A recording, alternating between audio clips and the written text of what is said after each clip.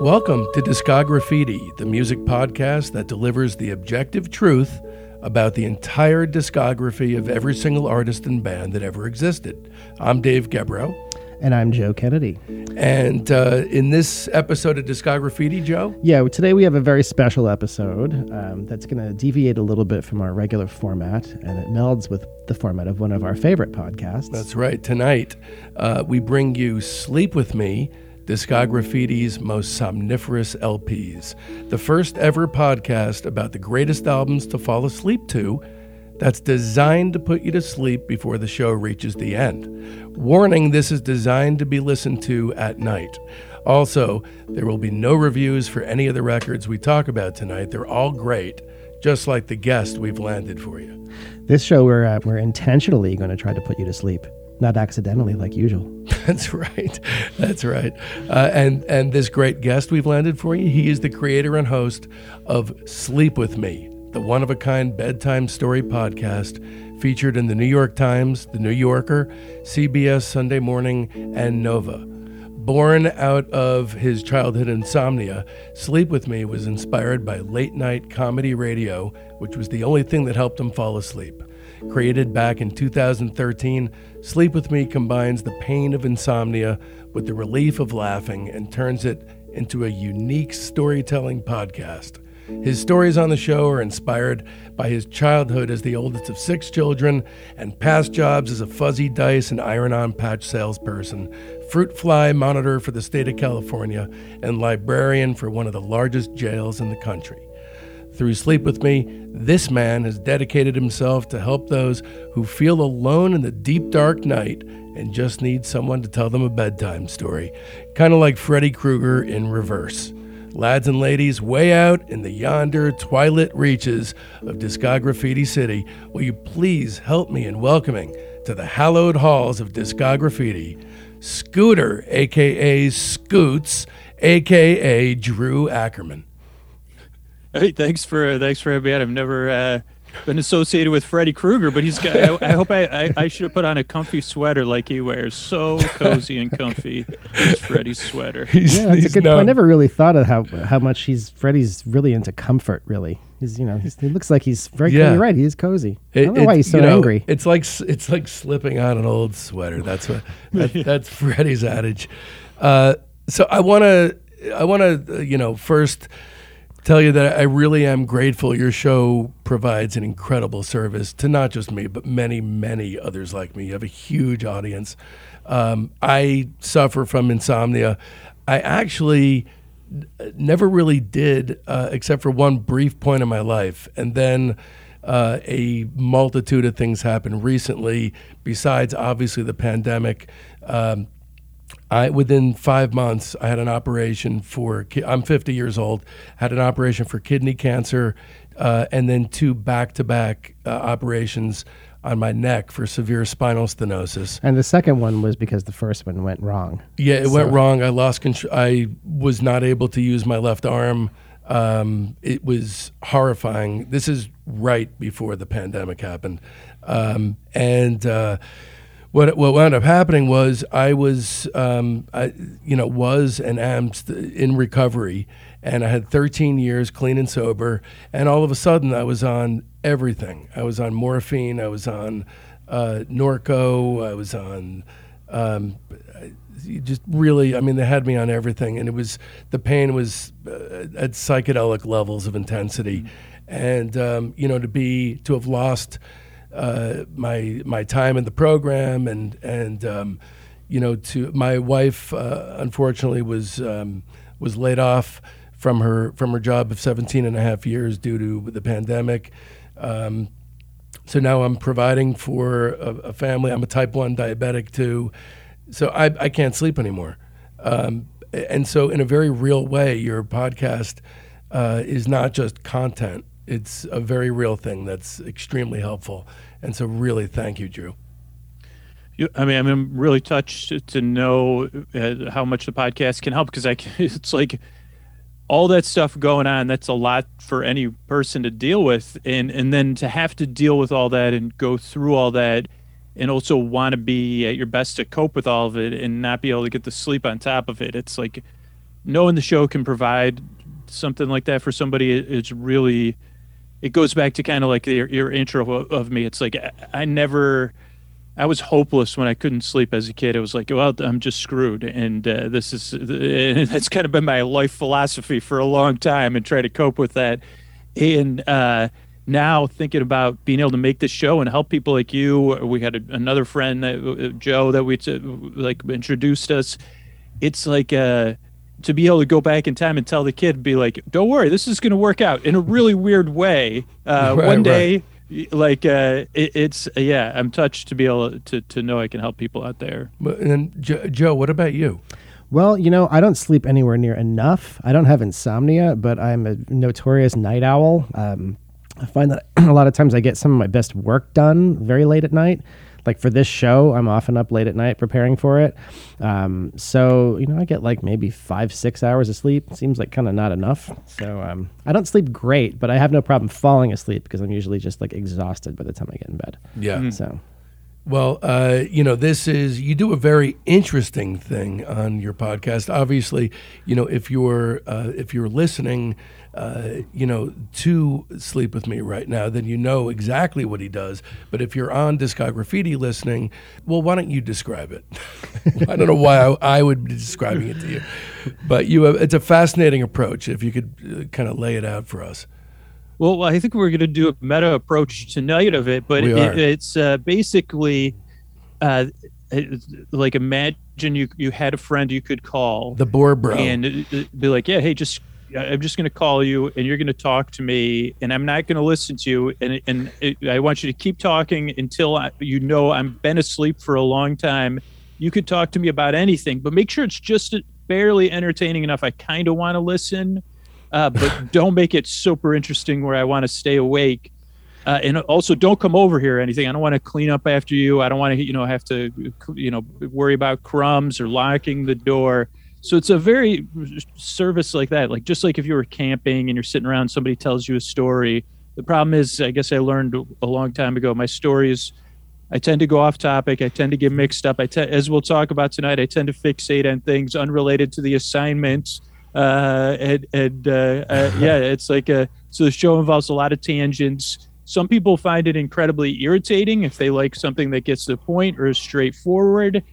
And I think it kind of reflective in the choices of all the artists you chose is like, I was thinking about it a lot. It's like for some people fall asleep, they like listening to bugs flying around or birds chirping. Right. That gets on my nerves. Right. For me, anything peaceful or that's supposed to be peaceful might drive me off the wall, but so my show is more strange and friendly, and it's more of a distraction than something meant to directly put you to sleep, just to keep you company while you fall asleep, almost like there's a TV on in the other room, or like one of the albums on here is like there's a rave going on down the street, but it's just far enough away that it's not annoying. Yeah. So along with you, Drew, I would like to sign the Meander Pact, and there's no pressure to fall asleep here, and no pressure to listen either, but just have it going on in ways that mimic the intentions of Uber creator Brian Eno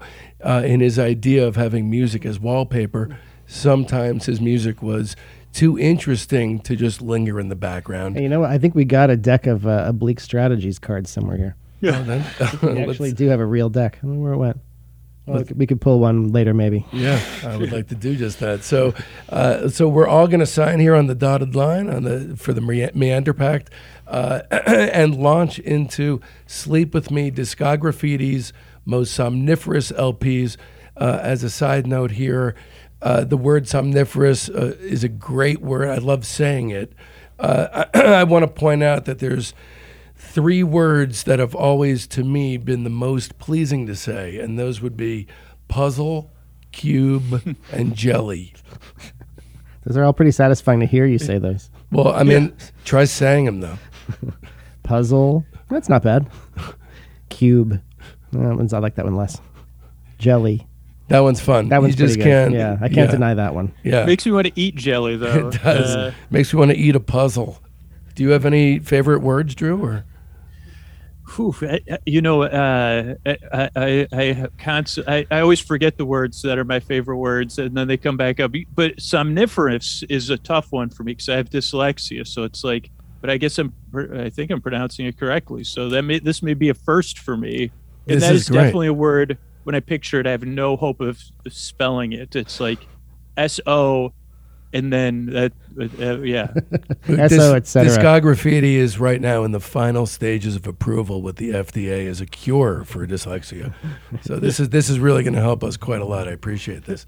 All right, So we have a bunch of these records we're going to kind of be chatting about, and we're not going to be following our normal format where we're like, very fastidiously going in chronological order and rating everything and going into the weeds. We're just going to talk about kind of how these records kind of make us feel and how their relationship to sleep and sort of stuff like that. So they're all really good. We're taking off our record reviewer kind of hats today and doing something a little different. So Just know that they're all excellent. yeah, these are all we picked. These are all ones that they kind of represent a lot of different potential things. Like some people are going to require different things to fall asleep to. So these aren't all going to true. work for everybody. So we kind of chose a smattering of some things. There is also one album on here that is not excellent, and it's up to all of you to find out which one that is. All right, so we're going to start with Brian Eno, kind of the granddaddy of it all in terms of ambient music, and his album Discrete Music, which was kind of the birth of modern ambient music, really. I think Eno was influenced in this by the composer Eric Satie, who kind of tried to invent ambient music like in the early part of the 20th century with his Furniture music series. It was music that he composed to essentially be background music at like art installations for you to kind of not pay attention to. So it's kind of ahead of his time there, old Eric Satie. What you really want on this record is side one. That's the side that's of interest. Do you want to? So side one is. That's putting it mildly. Yeah, side one is like an experiment with tape loops, and it's very lovingly detailed on the back cover of the record how Eno did this technique. But he's basically trying to bring in the way the tape loops feed into a delay. He's kind of bringing in like some randomness and some chance into these very soft kind of soundscapes. CHANCE, not Gregorian. Oh yes, chance, right? Randomness and that kind of yes. One of the all-time best back album covers. There's a very nerdy diagram of how he creates the sound loop. That's very Eno. Eno's one of my heroes too. One of my all-time Mount Rushmore musical heroes. So. Drew, what did this album do for you? I think like we're dealing with kind of the pinnacle to start out, and True. I don't know. I always think about like what year. Like my curiosity is like that somehow ambient music has gotten this terrible name for people that haven't listened to stuff like this with because there used to be this stuff called the Muzak, which people would listen to in the elevator, and that's like I think what the majority of maybe Americans under I don't even know under over 40 or over 30 associate with ambient music. Even that gets a bad name. I don't even think that's bad.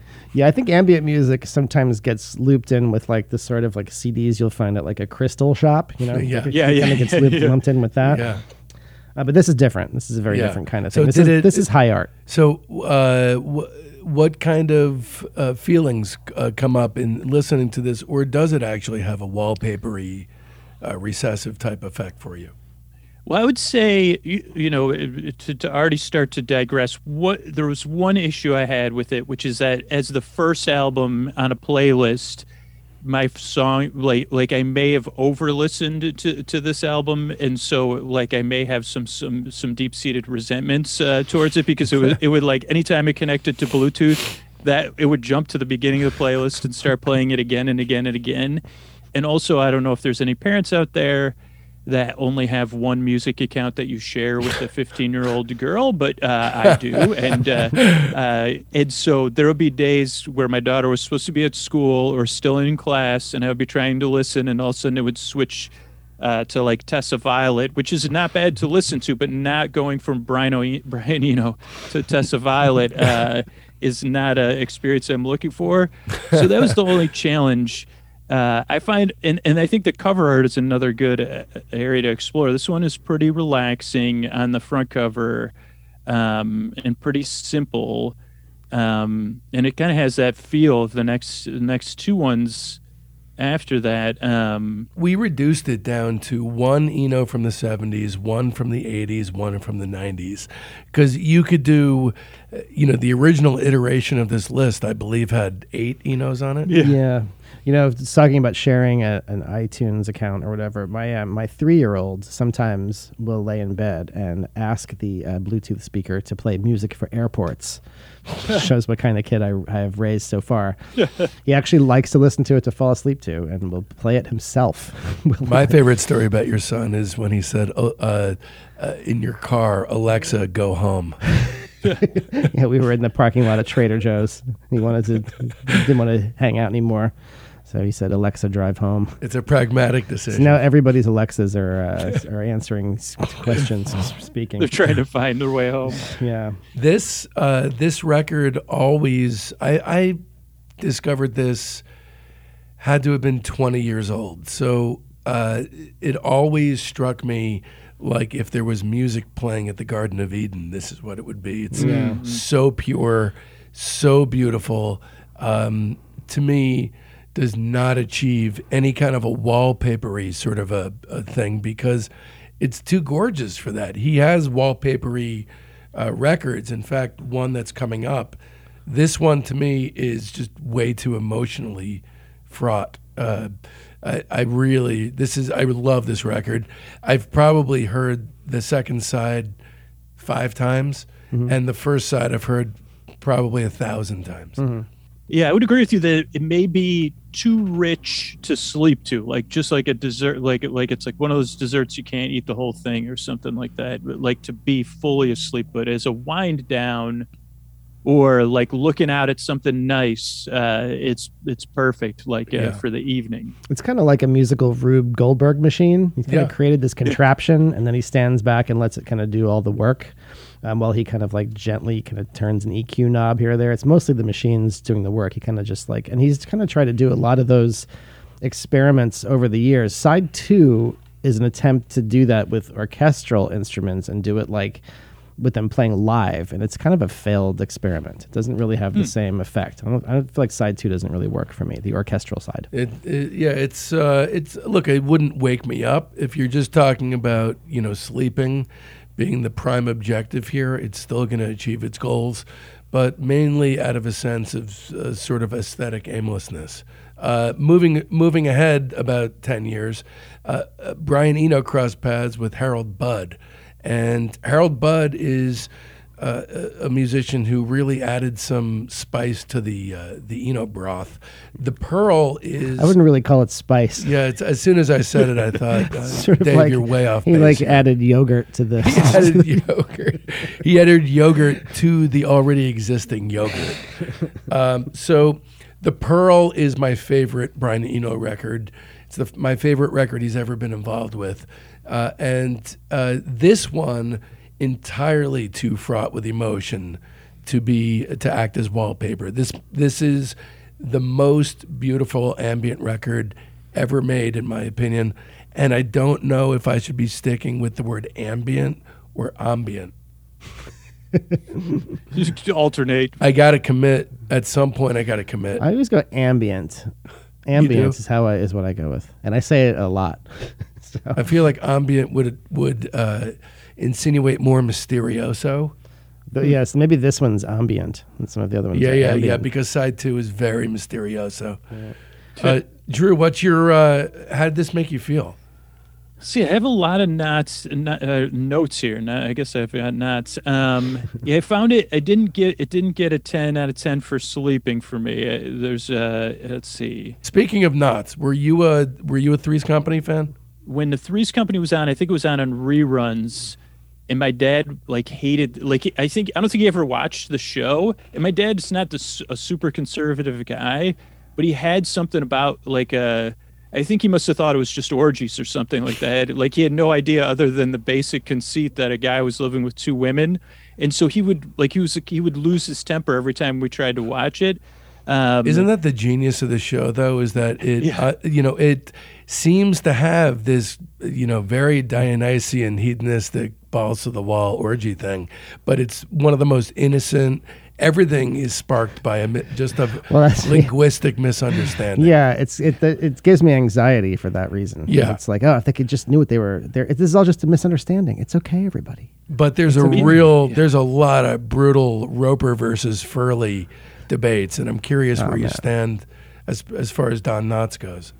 I mean, I think thinking back now, looking back and thinking that you had John Ritter and Don Knotts together, I guess that's enough reason to rewatch it, just to think about those two working together.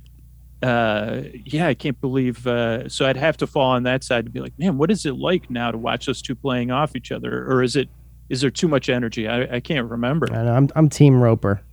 Yeah. What about you, Dave? Yeah, I mean, I love the over-the-top facial antics of Don Knotts, but I realize now as I've gotten older, the original cast of Three's Company is a little too understated for you. Yeah, exactly. There's a lot of there's a heck of a lot of subtext to dig through in the Roper Roper episodes. So for that reason, I'm probably going to have to stick with the Roper stuff. All right. The Roper material. So then moving ahead 10 years to... I didn't really talk about the Pearl very much. What? I didn't get in there. It's the greatest ambient record of all time. Well, also, this one's kind of special for me. I'm not exaggerating. This is probably my number one most listened to ever album. And it's almost always in the kind of wallpaper context. I've gone to sleep to this record a million times. I put it on if I'm on a flight, I'll put it on to try to fall asleep. This one I actively use for sleep reasons a lot, and I listen to it thousands. Does of times. Does it make you cry? No, I don't really. No? This one does. It has made me cry. It's kind of sort of wallpapery to me in a way that you guys don't really find it that way. This one's to me this is my favorite. There's another one of these called the Plateau of Mirror. Mm-hmm. So it's almost like the Pearl Part 0. I think they made the Plateau of Mirror before, but it's kind of more of the same. If you really like the Pearl, it's terrific. It's Plateau of Mirror is excellent. Yeah, it's more strongly recommended. I would say that the Pearl is sort of somehow more catchy. The melodies are kind of more recognizable, and Plateau of Mirror is maybe a little bit more wallpapery. So if you're looking for sleep purposes, you might want to give that one a spin. Also, Harold Budd is more front and center on Plateau of Mirror, and Brian Eno's not messing around with the atmospherics quite as much. Right. So the next one we're going to talk about is another Brian Eno album. This is the third one, and then we're going to be done with Mr. Eno and thank him for his contributions. And this is the album Neroli. Now, this is an album that is definitely not going to disturb your sleep. This is definitely not going to jar you awake. This one seems like maybe the most sleep-inducing record on the list. This is definitely. The subtitle is called Thinking Music, and this is kind of a question for you, Drew. That seems to be an apt name for it. It does seem to kind of inspire sort of like deep thought. Do you think the art of falling asleep involves thinking or not thinking? Or could you see this causing people to think too much to fall asleep?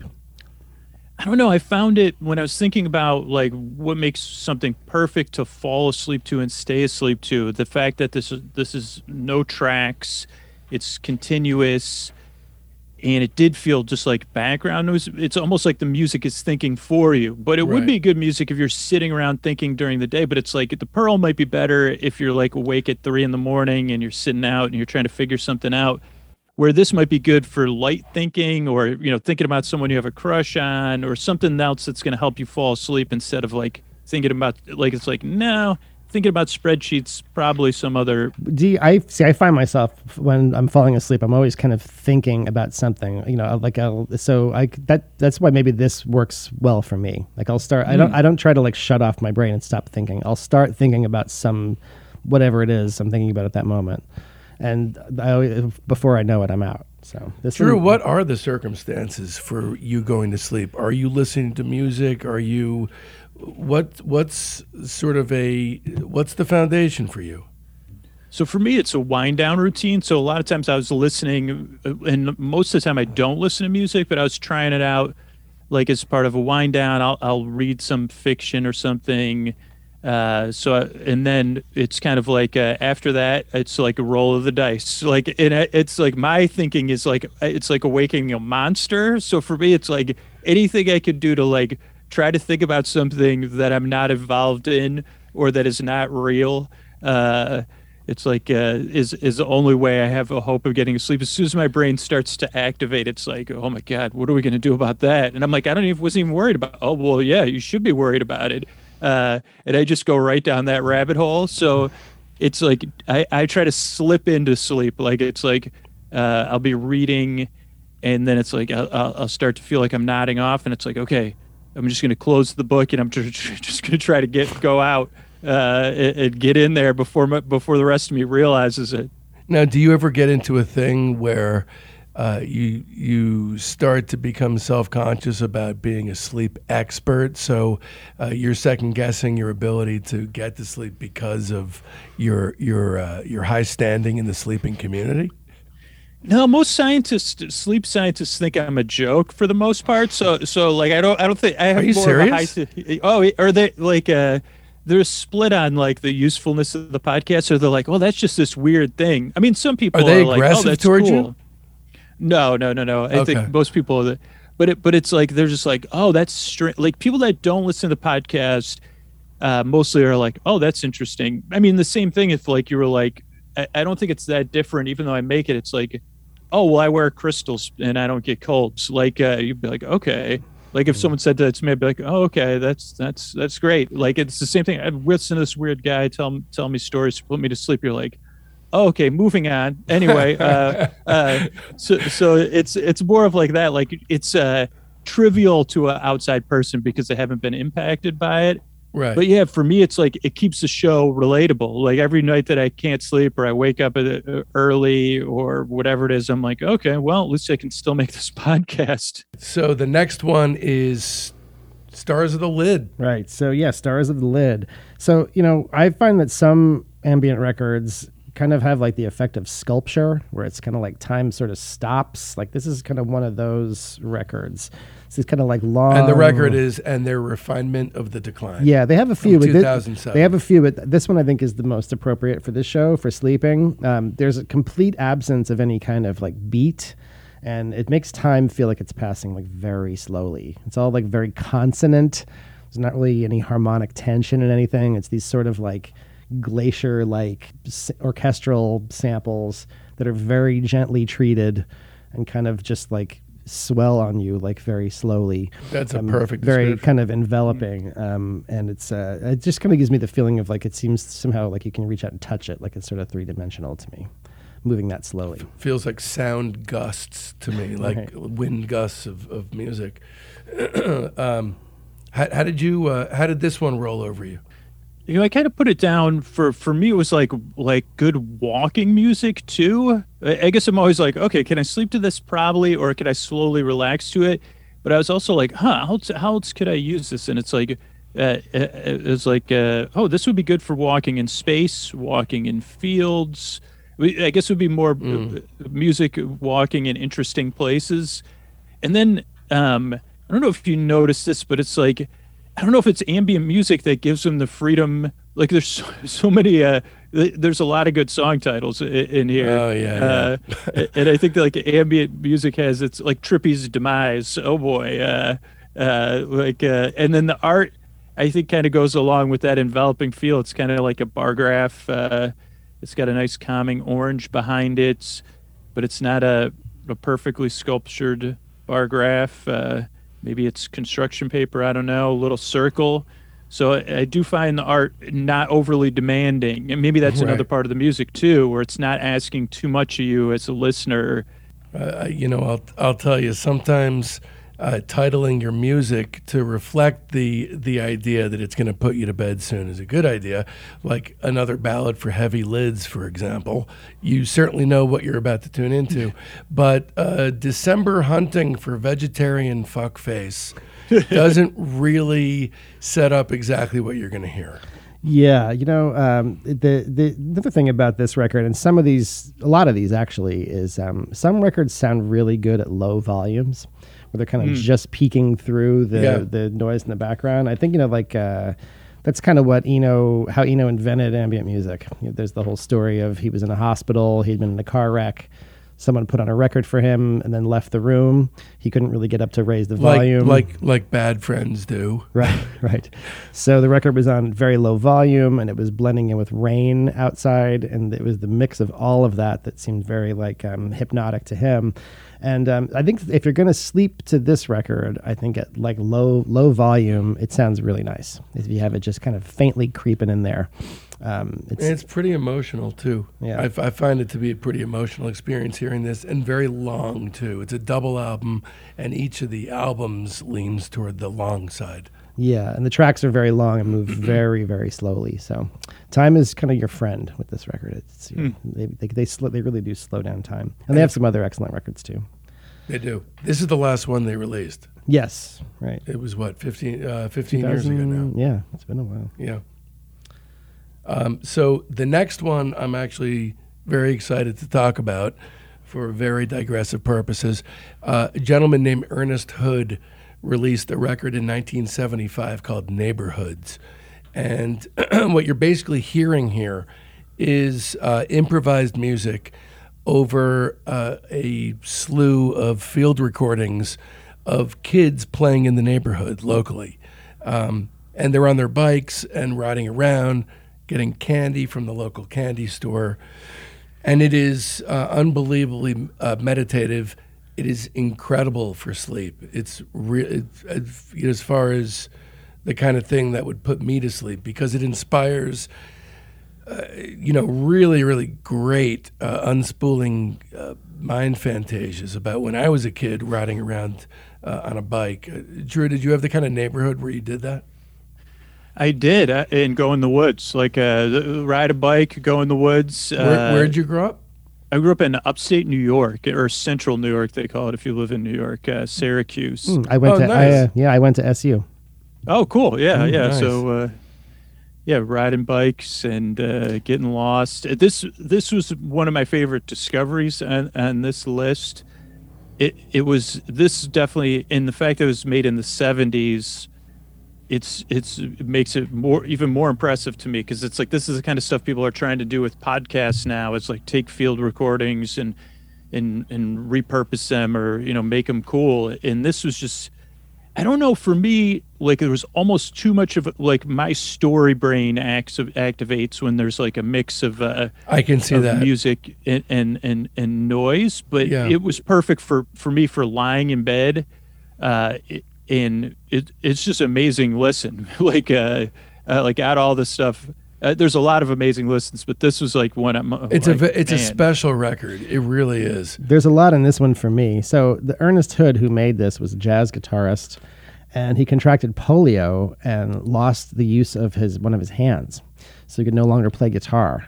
But he could play the zither, which is open strings. Mm-hmm. So that's the main instrument on this. It's his zither and a synthesizer. I always thought it was zither. Is it zither? Zither. Mm. I mean, I'm not challenging you on this. If anyone knows how to say it. I always said zither. I could be wrong.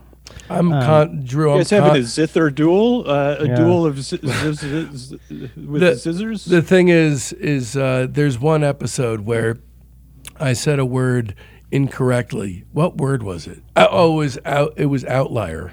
So at the beginning of the episode, I said outlier, and then somehow during the episode, Joe notified me that it was how it was actually pronounced. And so I fixed it and, of course, said it again during the episode. But correctly. Yeah. So I had several of my friends that I grew up with texting me just about the moment. And so now I'm so hypersensitive about making sure that I pronounce words right. Exactly. So anyway, he uses a zither, however you prefer. Yeah. And also a super rare synthesizer called the Roland SH3A, which I have actually never even seen one in person. I'm a pretty big synthesizer enthusiast.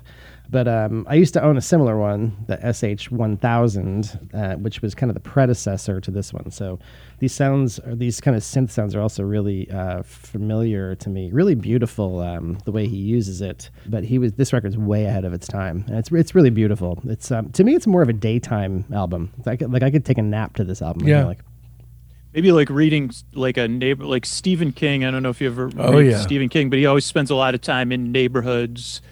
And I wonder too if the analog process makes it more listenable to the ambient and the music together versus it being so much easier in digital that maybe there's a cleanness. I don't know, because it is like it is less intrusive, where some of the newer stuff kind of feels like more intrusive or more obvious. Right. Where this feels more organic. This has a certain sprawl to it that to me is very unassuming. Ernest Hood was in his 50s when he made this. So he'd kind of already had a whole career, and he's kind of invents this whole style of making music in his 50s. Very inspiring. Yeah. What did you guys get when the Ice Cream Man came? I would usually get the strawberry thing. The strawberry shortcake with the crumbs on the outside? Yeah. Oh, Drew, what was your jam? I would do the chocolate one with the crunches, or that rainbow Nestle? rocket thing. Nutter butter. That's like a Nestle? It was like the same. It was. I think they called it a chocolate eclair, even though it's nothing like it. So man, it's like that stuff was good. Yeah. All right. So the next one is kind of an ambient classic, I think you would say. Yeah. It is by Gas, who's a German composer, and it's called Pop. Sorry, I sniffled. It's called Pop. This shows up on a lot of like greatest ambient albums ever kind of lists, and this album to me is the equivalent of like a white noise machine. You have it on, and it has this sort of very gentle kind of hiss to the top of it. And this is another one where it's kind of really good at low volume. I've used this to sleep to many times. I think low volume thing for me was the same thing. This is what I was thinking of when it's like, oh, this is like a rave that's like 2 or 3 miles away, and you could just hear it, and you could lie in bed and enjoy it from afar, like just enough thumping to comfort you. And the only thing I was like, oh, maybe if you're sleeping to it, you want to loop one song. Yeah. Like pick your favorite. That's the only other thing, because of the changes, the transitions. Yeah, that's kind of a good point. That would be a good way to do it. Just put it on repeat. Mm-hmm. Because they're all like long too. The pieces are all long. Right. It kind of just sounds like a hissing radiator. Yeah, there's also kind of a babbling stream kind of thing to it. There is. It sounds like there's a little bit of like kind of bubbling going on with the white noise. So it kind of has like a little like babbling brook. You know what kind it really reminds me of? When I was, this was maybe around when I was 18, I would have this mental image when I would listen to the Talking Heads song Drugs, which is on Fear of Music, one of my favorite songs by them, with a very heavy Brian Eno sonic imprint, especially in the chorus part. So for whatever reason, I cannot tell you why, during the chorus of that song, I would always think of a group of women out in the forest, and water is up to their ankles, and they're taking the water and scooping it up in their hands and washing the trunks of the trees with it in the woods. That's very specific. It's very specific. I can't tell you why that is, but this record reminds me of that. It very much feels like you're in a forest. Yeah, this is one of the sleepiest ones on the list to me. I thought that this one was. This one I have personal experience with. This has kind of been a long time favorite. Nice, simple titles, not demanding. Yeah, right. Very minimalist. It's definitely a minimalist approach to ambient music. So Bibio, Phantom Brickworks is the next thing on the list. Now, there are a bunch of very good Bibio albums. He's amazing. He's kind of a composer, singer, songwriter kind of guy. I see him more as a DJ. Yeah, that too. He's definitely has a foot in that world, but very influenced by like Boards of Canada and synth music like that. But this record is this kind of pure ambient album. It's all instrumental. It has a very like lonely kind of quality to it, but at the same time is very beautiful. I kind of like sort of link loneliness and beauty in some ways. It's like this. This record kind of feels like a weighted blanket or something. Just those things. It has a warm kind of fuzzy thing to it. There's a word I discovered. Drew is like a weighted blanket too. Yeah. I'm like a wet blanket. Yeah. But there's a word. The phenomenon of a nostalgia for something that never happened, right? So there's a word to describe that: anemoia. So anemoia is the word for like. That's interesting. How do you spell that? It's Anemoia. And I think this record really kind of captures that feeling where it's like, you kind of feel like you miss this sort of alternate universe that you don't really live in. I think the English language really needs to send out a press release about this word. It's a fine word. I love Bibio. And I've been listening to Bibio since, what's the early record? Ambivalence Avenue. Mm-hmm. What a great, great album that is. Phantom Brickworks really took me by surprise because I thought it was going to be just a little diversion in his career. And it wound up being sort of when you dip your toe into the water of a new thing and you turn out to be really good at it. He's excellent at this kind of stuff. What'd you think of this record, Drew? I thought this was one of the most sleepy ones since I think I wrote 8 out of 10, then I put 9 out of 10, then I put 10 out of 10. Very chill. I think Phantom Brickworks too. I don't know what all good top means, but I put that all good top double exclamation point. Then I have something written here that may say non-Eno, new Eve, or now Eno. And I like the simplistic art. He also prodigious user of all caps. I don't know if that's good for sleeping, but I think this in long songs too. Yeah, very long. By the way, your notes are just kind of a masterpiece of. I'm gonna go with now Eno. yeah, kind of brilliant. All three of those could work though. Yeah. I mean, never has just reading notes like that been so artistically satisfying. So definitely a really good and not filled with any kind of weird bald-faced surprises. So the next one up is a really weird one. Beaver and Krause, Gandharva. So this is a delightfully strange recording from 1971.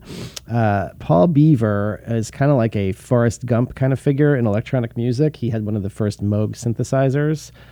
He made a record with Hal Blaine called Psychedelic Percussion. That is just Hal Blaine, session drummer extraordinaire who played on all the great 60s Phil Spector and Brian Wilson records. It's Hal Blaine just kind of playing some drum beats while our friend Paul Beaver here makes crazy Moog sound effects. It's a really strange record. It sounds pretty much exactly how you'd expect it to sound. There was also, at the Monterey Pop Festival, there was a booth there, like a little pavilion that showcased the Moog synthesizer. This is one of those, the first Moog with that looks like a telephone switchboard, big giant patch machine. And some people could definitely say that this is like a seminal, almost like an instructional, like this is what this instrument is capable of doing kind of thing. Yeah, a lot of those early I see it as a are. musical fantasia where it's, there's so many different styles that are utilized in this record. It's fun. You could definitely argue that it's not something you would fall asleep to, but I will say the first song is definitely hysterically unsleep-worthy. Yeah, there's like a boogie blues kind of thing. Yeah. You got to skip that one. You got to skip that one. You have to. Not going in the playlist. There's also all the stuff they did at Grace Cathedral that really takes advantage of that big reverb space. So Side 2. Yeah, they record a lot of it in a big, huge cathedral in San Francisco, and it's really all about the sound. And they recorded it live. Yeah, the sound of that space is really lush and gorgeous. So that side is pretty sleepy to me too. All the stuff in the cathedral. The farther this album goes, the more sleepy it gets, and then by the time you're toward the end of the record. And what I mean by that is the last 4 songs or so, you're really just like, it feels like this weightlessness is taken over, kind of akin to one of the records that didn't make it on the list because you could put every single one of his records on, Eno's Apollo. Some of this stuff feels like that. Short film for David toward the end, and Good Places, a few others. Super, super good stuff. And also as far as recording in churches being a thing, I would say this is way up there. And the Cowboy Junkies cannot hold a candle to this record, if you're asking me, which you didn't. But I'm going to, of course, tell you anyway. I also have to, I think, salute, well, my note says salad to the Vanishing Bald Eagle, but that was one of my favorite songs. Salute to the Vanishing Bald Eagle. I must have listened to that one like 20, 25 times. But this had this fun to it that sometimes is also missing, not from this list, but on other ambient music that, and again, that like, I think takes away from bedtime or relaxing is like when it's taking itself too seriously or not letting go or not going for it, or holding back in some way. It gets on my nerves. But this was definitely loose. Now, in a good way. Do you like super new agey type of stuff, or not mind it, or what's your stance on all that stuff? Like, I don't know. I guess I haven't listened to a lot of new age music, unless I'm around somebody that's into it, and then it's always in a contextual manner. Like it's like, oh, I'm waiting to get a massage and it's playing, or you're visiting someone's house that's into it. And those probably it would be more about my lack of control of the music than the music itself. It's like, no, I can't listen to this. Is making me crazy. But it's more because I feel like I need to have control of all things in my life. So it's like, oh, I don't want to listen to this right now. It's just like when you're in a car with somebody, or somebody's like, you got to listen to this. We got a 12-hour ride. I got a 12-hour playlist. You're like, oh my God. What are the rules with regard to music in a car? Is it the person driving, or is it the person whose car it is who should have control of the music?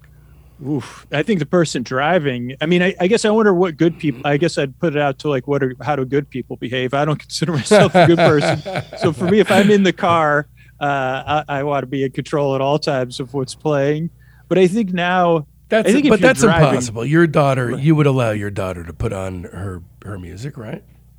Yeah. Or sometimes I wonder when, I feel like people like, Luddites may be judgmental, but I'm totally fine on a road trip with everybody listening to like, put your earbuds in, like, because I might want to listen to a podcast. I might have to listen to something for work. It's like, but I think there is a communal driving thing, and it's probably a practice. This is probably what these good optimistic people do. They say, let me hear what you have to. Oh, you 12-hour playlist. I can't wait. Well, so what is the longest trip you've ever taken with somebody else where you had to negotiate like that? Well, I had this summer. I had to relocate my dad's car from Florida to, I don't know if we went to New Jersey or New York, with my dad in the car. And instead of listening to music, he literally talked for the entire, like I was like, how, like it was like he's just at that age in his life where he's looking back. So I must have heard every story. And when we got there, I was like, I think you talked the entire trip. Like, how long is that? So this is maybe like 15 hours? I think it takes like 15 to 20 hours. Okay. So that's like the longest one. Is this? Have you ever had a long distance trip with your dad? Yeah, we've had ones before, but this one I was like, what am I going to listen to, or how are we going to pass the time? And it was like, oh, not a problem. This is like an opportunity. I'm like, oh, one day. My daughter was with me. I'm like, oh, one day you'll be going through this too. And she was much more. She put her earbuds in a lot of the time. So it wasn't just the two of you. Yeah, no, it's the three of us. Yeah. Okay. So I remember when I moved out here, I came out with it was just my dad and I, and we packed up my Toyota Camry with whatever fit in it, and this is 2008. So my dad, months away from the trip, was, with the, rectangular legal pad, the yellow legal pad pages, was creating this list of how everything was going to be down to the second. And I remember it was like driving me a little bit nuts because, my only experiences on the road were melting right into the moment, Kerouac style, bring a tape recorder around with me, tape things that were happening. It was a whole thing. And so this was the antithesis of that. And I remember a guy in recovery, his name's Harry. He gave me the greatest piece of advice. I needed right at that moment to hear it, and I did, which is make it all about your dad. And I did, and we had one stupid, silly, quick argument. Otherwise, it went smashingly. We just did whatever the heck he wanted to do. Okay, so George Harrison, All Things Must Pass. This is the record that I was referring to when I was talking about the bad record and the bunch. No, you're not talking about All Things Must Pass proper. No, sir. This is a very specific part. That's my first question is why disc 3? Here's why. Okay, so the third record is, there is a corollary between record 3 and Sleep With Me, the show Sleep With Me. First of all, this album was introduced to me by Joe, by my co-host. I had never heard it before. I'm a huge Beatle fan, always have been. All Things Must Pass, for whatever reason, except for My Sweet Lord, slipped under my radar. When Joe introduced it to me, it blew my mind. It replaced at the top of the list John Lennon Plastic Ono Band for being the greatest Beatles solo record for me. However, one of the great things about it is an imperfect masterpiece. Record number 3 is some of the most aimless jamming I've ever heard. It's almost like he just did this in order for the piece to have a giganticness about it. And that was the only reason. But I consider it, these are some of the greatest players of all time. This is George Harrison with the band that became Derek and the Dominoes, Eric Clapton and a bunch of other incredible players, just jamming totally aimlessly. So they're just sort of an embarrassment of riches that overspills on this. It goes nowhere, but it's perfect. This is the sort of, if you want to bore yourself to sleep, you put this on? Yeah, exactly. This is the way to do it if you want to. I don't really consider this to be part of All Things Must Pass. It technically comes with it when you buy the album, but All Things Must Pass is really a double album. It is. With this kind of as a throw-in. I think George even said that this was kind of just a throw-in for the fans. Nothing happens in it. It's a very weird kind of jam. That there's the I just love the fact that this big epic giant album ends with a kind of Chuck Berry kind of style jam called "Thanks for the Pepperoni." It's really very not epic way to end your album. Drew, do you think I was being purposely contentious by adding this to the list? I don't even know if I had the right. I was like, "Who are you?" This is my notes. Who you calling Apple Scruffs? Question mark. That's awesome. Well, the actual album proper is the album proper is intensely good. We're not talking about the record itself. Now, I can never get away with, how do you guys listen to music whilst sleeping? So I could never get away with actually playing music. Anymore. Right, being married. Yeah. But I do have one of those little like headband devices. It's like kind of a headband with little earbuds in it. And so you can kind of lay down with them. Like if I try to put earbuds in and lay down, it just hurts my ear. But with the headband thing on, I can kind of lay there and sleep and like listen to music, which I did for a lot of this episode. I listened to a lot of these whilst trying to sleep. Drew, is it a common thing for you to listen to music at bedtime? I mean, now it is. I listen on a speaker, but I'm single, so I have an advantage. I've tried. Stop rubbing it in, man. The headbands, but I also find like even on planes when I'm trying to sleep and listen to stuff, like either the earbuds or even headphones, like at some point it becomes painful or irritating or sweat-inducing. And then, it's a tough with somebody else. Like, I don't know. I have listeners that use the headbands that put their phone on their speaker and stick it under their pillow.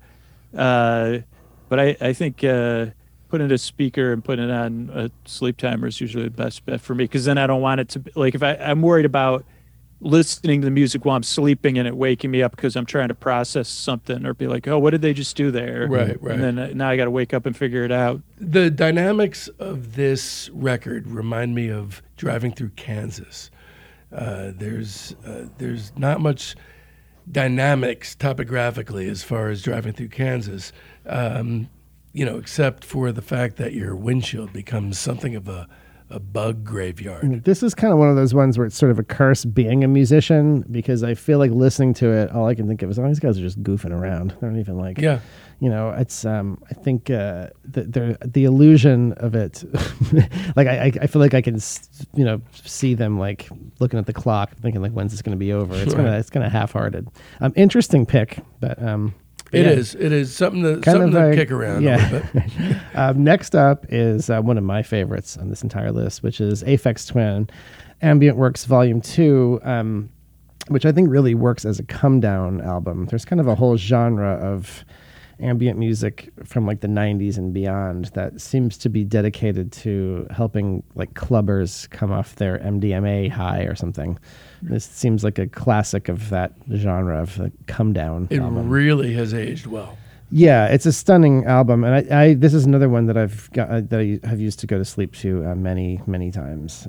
Drew, when you let this one wash over you, how did it feel on your skin? So this one was one of the better experiences, because I was listening to it in a hotel overlooking, like I had a hotel room and it had like a decent view, but it was raining and it was over this like convention Where center. was this? I think this was in Orlando, but not in the like near the Orlando Convention Center. So it was like I was able to like just lie down and stare out the window and look at the tourists. I don't know, there was like all the chain it's a street with like full of chain restaurants, just the right amount of traffic, just the right amount of hotels, and it fit perfectly with that, like pitch dark room so you could see out the window. And I was literally just chilling listening to this. It's very long. It's 3 hours long, but that seems to be a strength of it, not a drawback. It really is. You can really kind of, it feels like kind of it's the first time I'm listening to it every time, sort of. Yeah, you get lost in it. Yeah, you get lost of where you were. Yeah. This record to me is like the sound of being awake at 4 a.m. Mm-hmm. You know? Mm-hmm. What it must be like to make this music. I mean, the lonely late nights. I got to imagine there's a lot of those involved in this. He supposedly was inspired by trying to capture the feeling of lucid dreams when he was making it. So this record is attached to the concept of sleep, as it was being created. I think that's kind of the thing he was going for. There are parts of it that are really kind of warm and like blankety. There are parts that are very cold and kind of distant. So there's a bunch of different flavors of that kind of late night 4 a.m. come down sort of feeling. But yeah, this one I highly recommend. I think you can. Very, very soothing, like on a molecular level. This is a very soothing record I found. Yeah. Another one that's, always on the best ambient album ever lists, kind of a classic of the genre. Drew, out of curiosity here, so you're a guy who's very famous for wanting to be asleep as soon as is humanly possible. Now, what about back in the day when it was all about staying up as long as possible? What is the longest that you've ever been awake before crashing? I don't even want to think about it. But I was also well known for sleeping for days at a time, or I was because I lived in New York City for a while. So I would get up normally at like 4 in the afternoon. I would be like one of those people waking up at 4 in the afternoon, and then at some point trying to readjust my schedule to try to live a normal life. And there's just hope. Like once you get on 4 p.m., between 2 and 4 p.m. wake up, you're kind of the normal world is tough to access. Yes. I remember the most psycho Aldous Huxley that I ever was with regard to sleep. In 1994, I submitted a script in for to try to get a grant, and somehow my computer file got erased, and I had to retype from scratch, and I stayed awake for 3 entire nights. It's not something I ever did before or since, and there were I remember auditory hallucinations there was nothing visual, but definitely hearing voices before I wound up going to sleep.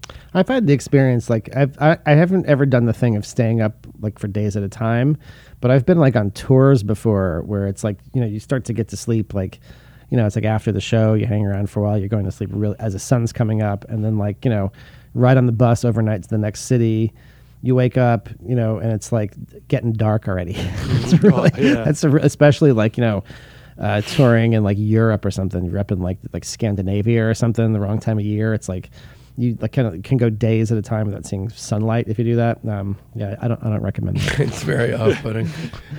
So this next guy, Bill Evans, is a pianist who most people would be, even though the world of jazz sniffs rarefied air.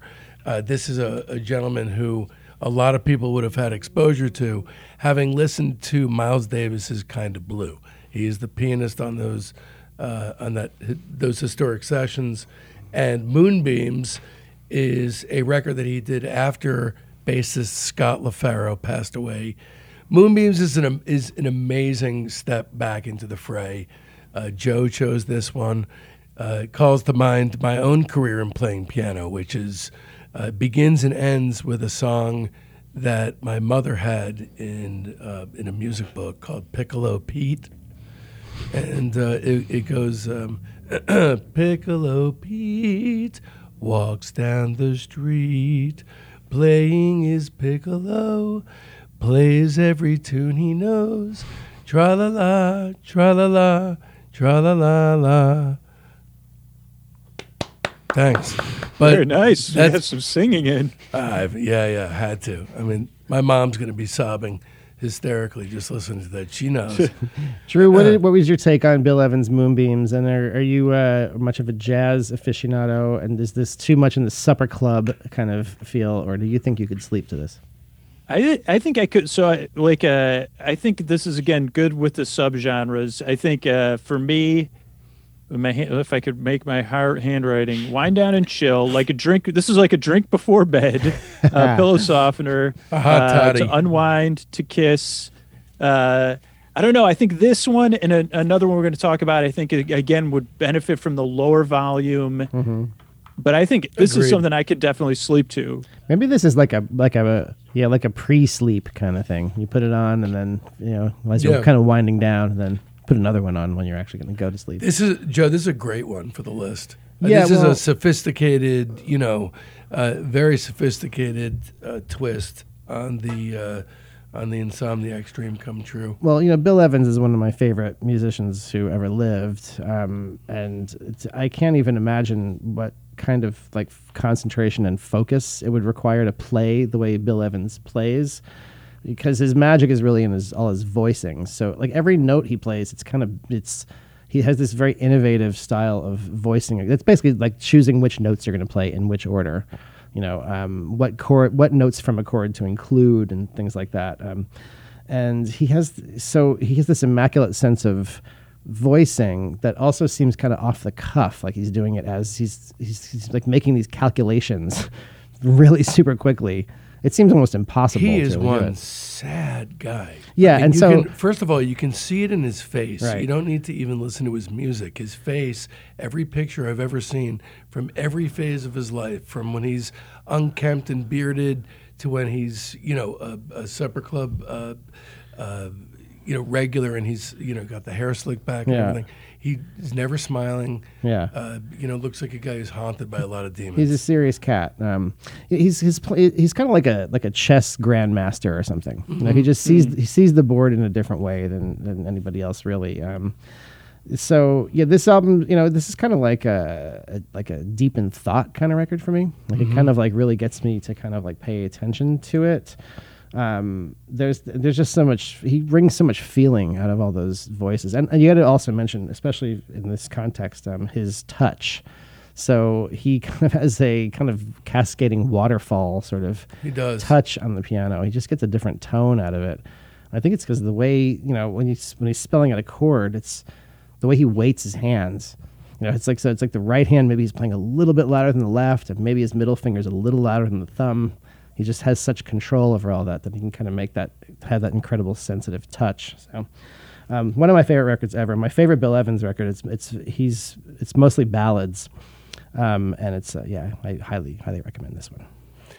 The next one is a compilation called Mono no Aware.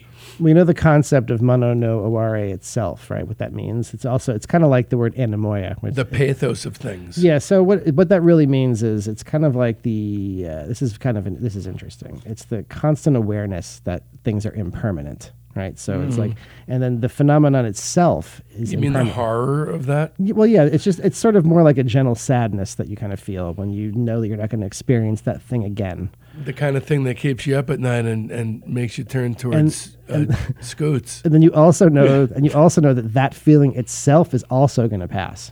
So that's kind of a short term and a long term kind of gentle kind of sadness. And I think this record kind of encapsulates that pretty well. There's the one piece, the Eve Toomer piece, Limerence. It's that has the snippets of a conversation that seem like. There's something about it that seems like it's a relationship that has ended. This one, it makes me think of mixtapes. As a medium that's coming back, the vinyl record is Joe Kennedy and I were very, very big fans. And I hope compact discs never make a comeback. But that thing of the mixtape, Drew, I'm not sure how far into this you got, but I would go batshit crazy. I'm curious if it was a thing for you. I was a person who fantasized about getting mixtapes. So I would make mixtapes in my head of mixtapes I would like to get from girls that were never delivered. And I did not have a wistful, gentle sadness about it. I was like crushing.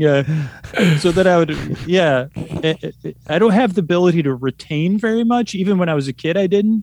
But I had the ability to imagine. So it'd be like, oh, one day she's going to make a mixtape for me. Maybe she's working on it tonight. So that I would listen to music and assemble the mixtape in my mind. So the mixtape in my mind, that could be another Sleep With Me episode right there. This is that episode. Yeah. So, just out of curiosity, I mean, you never got any kind of mixtape that was along those lines? I find that hard to believe. No, I eventually did. Like, I got some from, I did get one from one woman or a girl. That didn't. Well, was it a woman or a girl? How old was she? It was a girl. She was 22. So 22. Okay. 22. A young woman. Yeah. Yeah, and then a couple friends made me mixtapes. I remember the first one I got was like a bunch of stuff like Jane's Addiction or something. But I didn't appreciate and then I would just I was one of those people. I would listen to something like 150, 200 times over and over again. So if someone gave me a tape, I would just put it in and listen to it again and again and again. Are there other ways of listening to music? I don't know. I have not come across it yet. When I recall making mixtapes, I would always carry a tape recorder around with me. I often would have an external mic that was snaking up my my shirt and down my sleeve, and it was clipped onto this thing that's called a watch. And so I would walk around like that. So when I did my mixes, I would already have, notes as far as what audio that I recorded I was going to use as is that the word interstitial? Look at you. You're making field recordings. Yeah. I was making field recordings. This is early to mid 90s that I did the bulk of that work, actually through all the 90s. And so I was using songs, I was using field recordings, and I was doing cut and paste jobbies, Barosian, sometimes linguistically, otherwise I'd be spending a lot of time, way too much time. I was taping stuff on the sides of the cassette box, the front, the back. So, yeah, very much into it. This reminds me of that. I love the music. Drew, hopefully you liked it, because I feel tremendously guilty with all the work that you have to do, taking up your time with music you don't like. No, there wasn't anything on here that I did not like. So sweet. The good news is that you could put almost all this on and do other stuff. That's the good news. Okay, next up, Huerco S. I know, Joe, you're going to talk about this first. I just got to say, I had to say the guy's name. You almost rolled your I was thinking of that I was being a pretentious jackass, but I just skirted it. He's kind of just like a white guy from Kansas. So the where you don't really need to roll the R, I don't think. But I'd like to. So this is another one, kind of like the Gas pop album, that it really uses white noise as kind of a recurring character. It sounds like mist on a train window, like how that feels. There's kind of some record crackle in there that's very soothing. There's a very kind of subtle, kind of tucked in the mix sort of, record crackle, and this kind of luxurious bed of very pretty white noise. This one seems like it's very emotionally neutral to me. It's maybe slightly melancholy, but this feels like a very comfortable world for me to live in. How'd this one go for you, Drew? I liked it. Let's see. Nice synth. I like the synth. My only there was a couple problems with the sleeping. I like, which is there's some crackling effects. Did you wind up listening to this one at night, or did this wind up as a day listen? This one I remember listening because I was like, don't listen to me what I'm saying this, but I was trying to write notes and drive because so that's what my handwriting would not be readable even if I wasn't writing while I was driving. But thank God your handwriting wasn't readable, because it wound up being the thing. Crackling problem.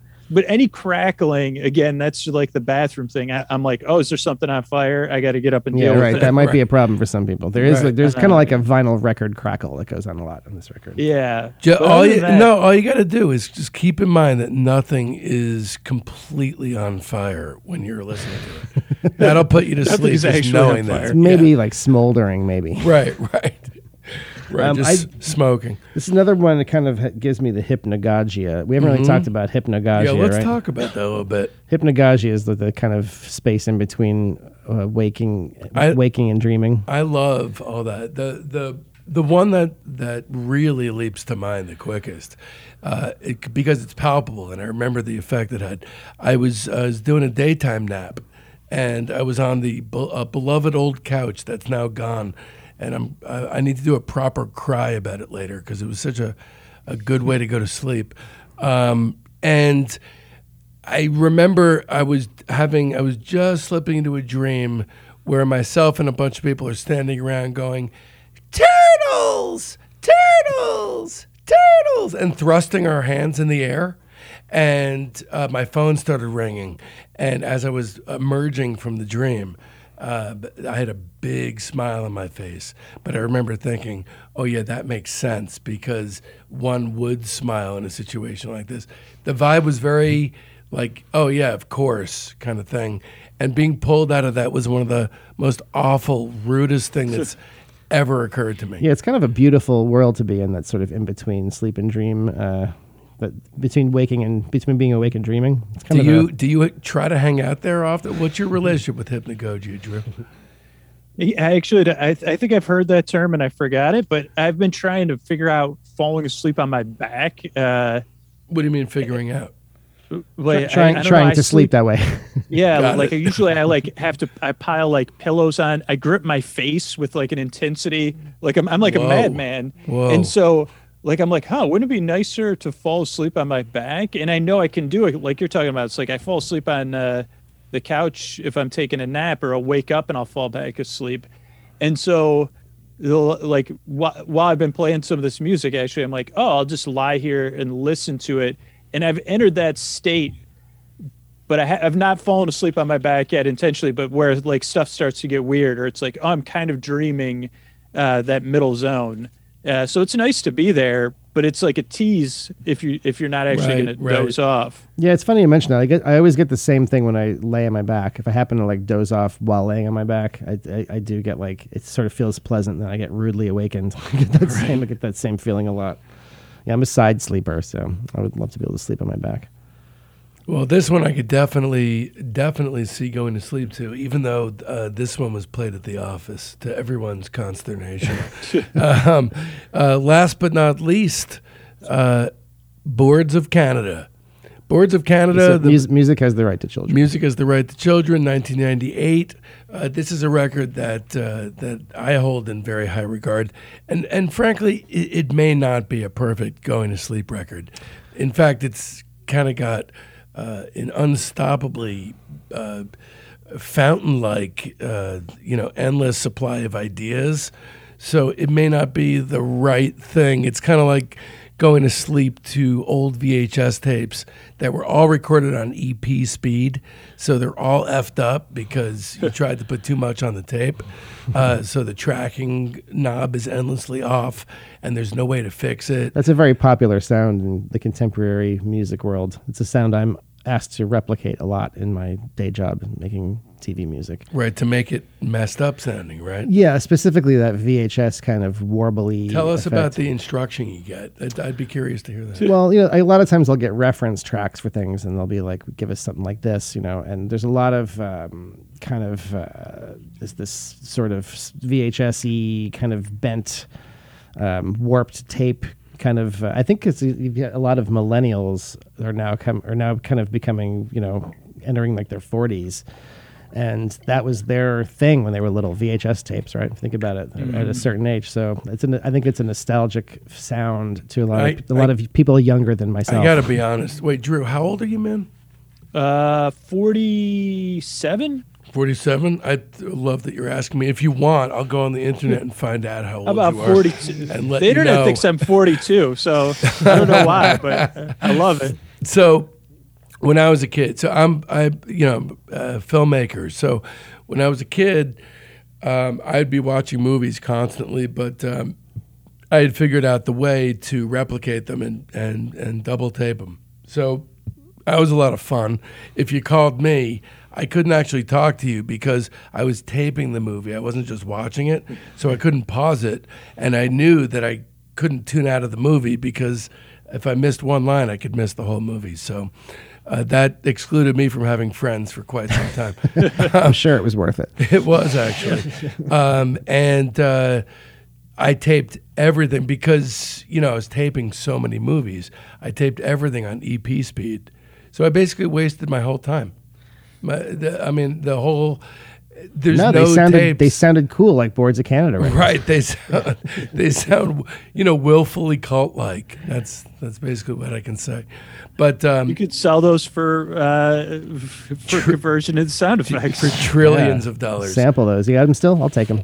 I do. So this record is an A+. Not sure how you'll feel about it as far as, using Yeah, it. this was my pick, and it's honestly a little bit more beat-driven than I kind of remember it, but it's still pretty mellow. This is another one that maybe could be a good, kind of come-down album. And it's also, I think, probably at low volume. You could probably sleep to this.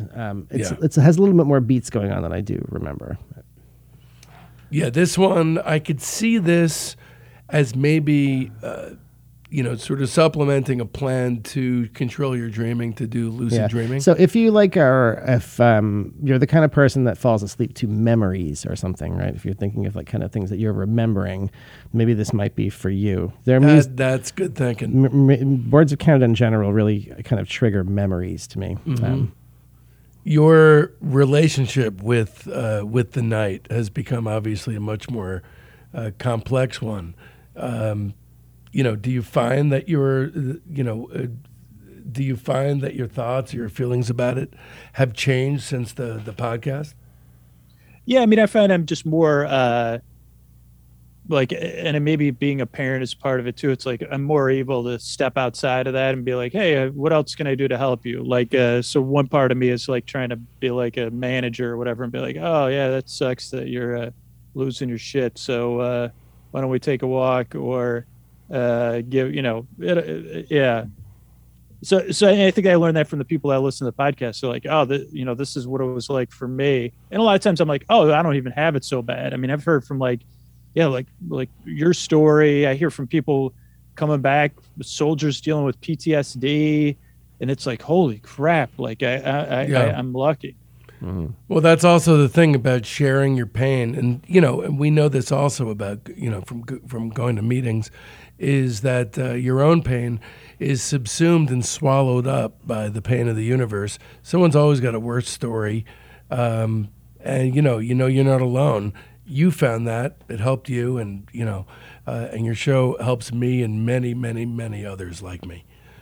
So we really can't thank you enough on a personal level, both for doing this show, but also, really it's like a public service. I'm sure it's also a dream come true for you, being able to support yourself off the back of just doing this. Yeah. It's like really something, like you said, it's like it gives me purpose, and I feel lucky to do it. And it's endlessly, I think when we think about all this music and it's like thus far, the podcast has been endlessly creatively challenging in a way where I'm like, let's try this and see how it goes, or let's see what this puzzle is and try to put these puzzle pieces together and see what it looks like within the context of the show. There's rules, but it's like, I get to experiment within those rules, and I still find it fascinating to try to figure out what those are and still push what the limits are.